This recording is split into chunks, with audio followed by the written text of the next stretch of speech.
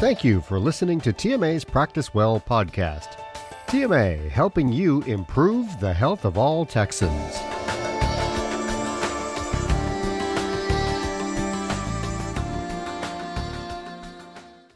Hello, I'm Terry Diebler, a TMA practice management consultant.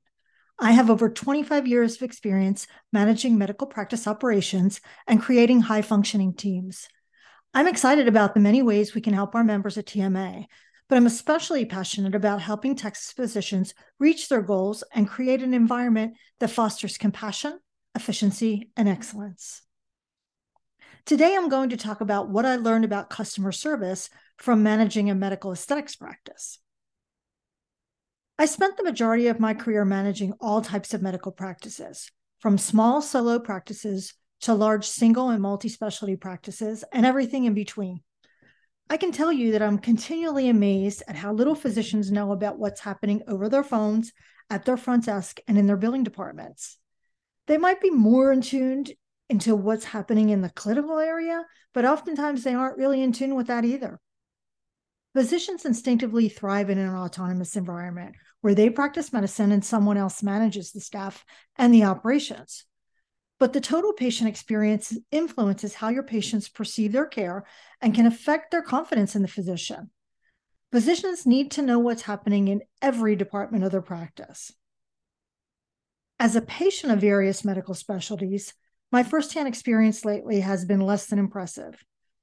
I usually like my provider, but I would love to give him or her lots of pointers for how the staff should have treated me and other patients in the clinic. I had a recent experience in a physician practice where I asked the receptionist if they had a Wi-Fi password I could use while I waited for my friend who was having surgery. The receptionist never looked up at me and never said a word, but instead pointed to a sign on the side of the front desk. I was shocked. I wanted to say, if you don't want to talk to people, perhaps you should consider finding a different profession. As a medical practice management consultant, I see the behind-the-scenes workings of the entire clinic. It is the rare medical practice or health system, except for medical cosmetic or aesthetics, that has a formal customer service training for new hires, all new hires. Just as your policy and procedures manual, these are rules of the game. How can the team play the game if they don't know the rules? Why do we assume our staff knows what great customer service is? From what I've seen lately, they don't even know what good customer service is, let alone great customer service. In a cosmetic aesthetic medical practice, they always take the time and spend the money on formal training of the soft skills required to give excellent customer service. So why do we treat medical patients differently than cosmetic or aesthetic patients? Aren't they all consumers and paying customers for the most part? Don't they deserve to have their experience be one of friendliness and empathy? Training on customer service standards and protocols should be one of the first things your new hire does after the prerequisite HIPAA and OSHA training. Let them know that customer service skills will be a large component of their performance evaluation. Even though you expect it, reward great customer service, and you'll get more of it. But let's back up a minute. Let's talk about recruiting and hiring first. When recruiting for positions that don't require licensure, think about recruiting someone with heavy customer service experience outside of medicine. Hard skills can be taught to smart people, but friendliness and an outgoing personality oftentimes cannot. Don't settle. Let me tell you about Emily. Emily applied for a front desk position. She had no medical office experience. Her experience was as a server for a high-end country club. Her manager from the country club couldn't say enough great things about her. He said she remembered the members' names and their families. She remembered what they liked to drink and eat. She bonded with the members. Well, that's what I'm looking for with my reception staff. I give candidates an aptitude test, so I know she was smart and could learn the hard skills, but I wanted someone like Emily to make my patients feel welcome and cared for and to give them an excellent experience. Think outside the box and don't settle. Having scripts of what to say and how to say it should be included in your policies and procedures manual and part of their onboarding packet. Invest in video or online training programs. Have examples of what to say or do and what not to say or do when interacting with patients. Things like telling your team to stop saying "no problem" and start saying "my pleasure" when they're thanked. There are consultants who will work with your staff to improve their customer service skills. They will usually listen in on phone calls and/or shadow them and offer suggestions for improvement. Phone training with actual scripts are a must.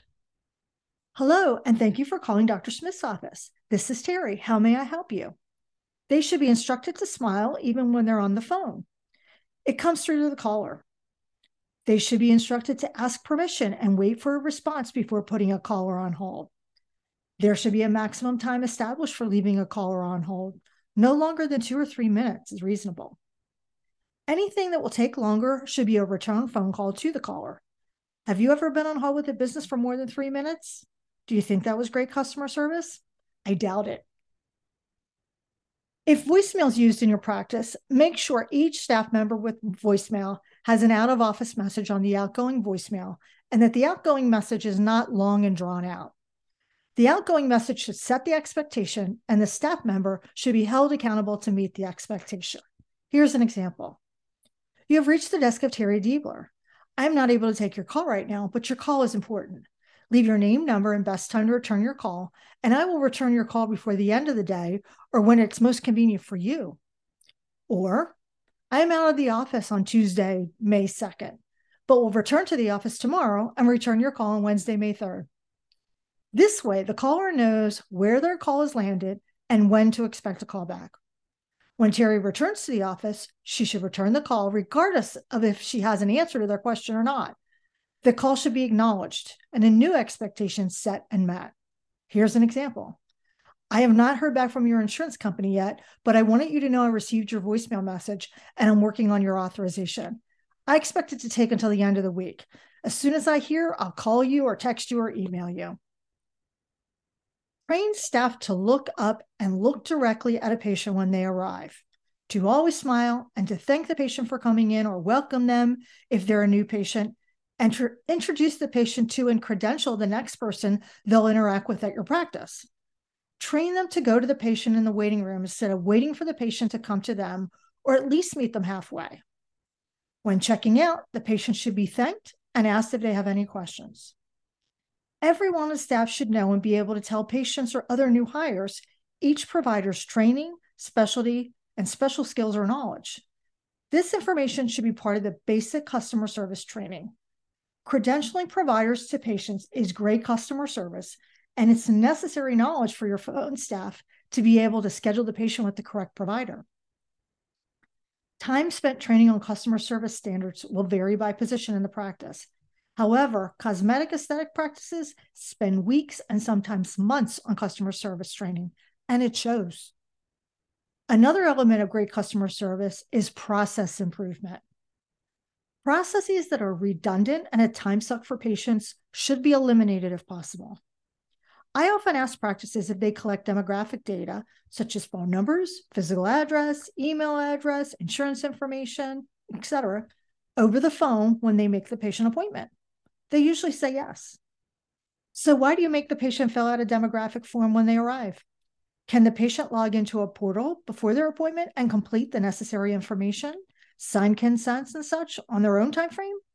Why do you have them sign in? Why not make it easy for your patients? It's the rare medical practice that greets a patient upon arrival and says, "Hello, Ms. Diebler. How are you today? I have you checked in to see Dr. Smith. Megan will be right with you to get you ready to see the doctor. Is there anything I can do for you in the meantime?" There always seems to be paperwork to sign in or fill out, and most of it's redundant.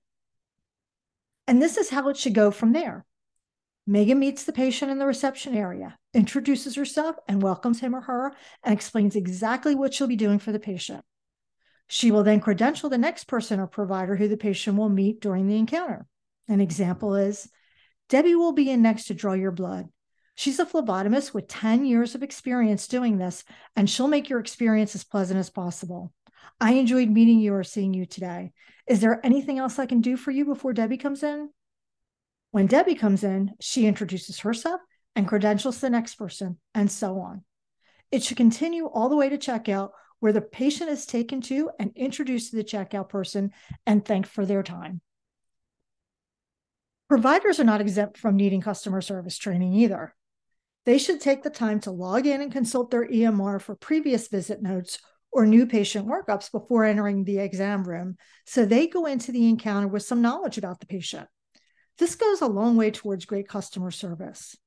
Don't make your patient repeat everything they've told the nurse or medical assistant. It's a waste of everyone's time.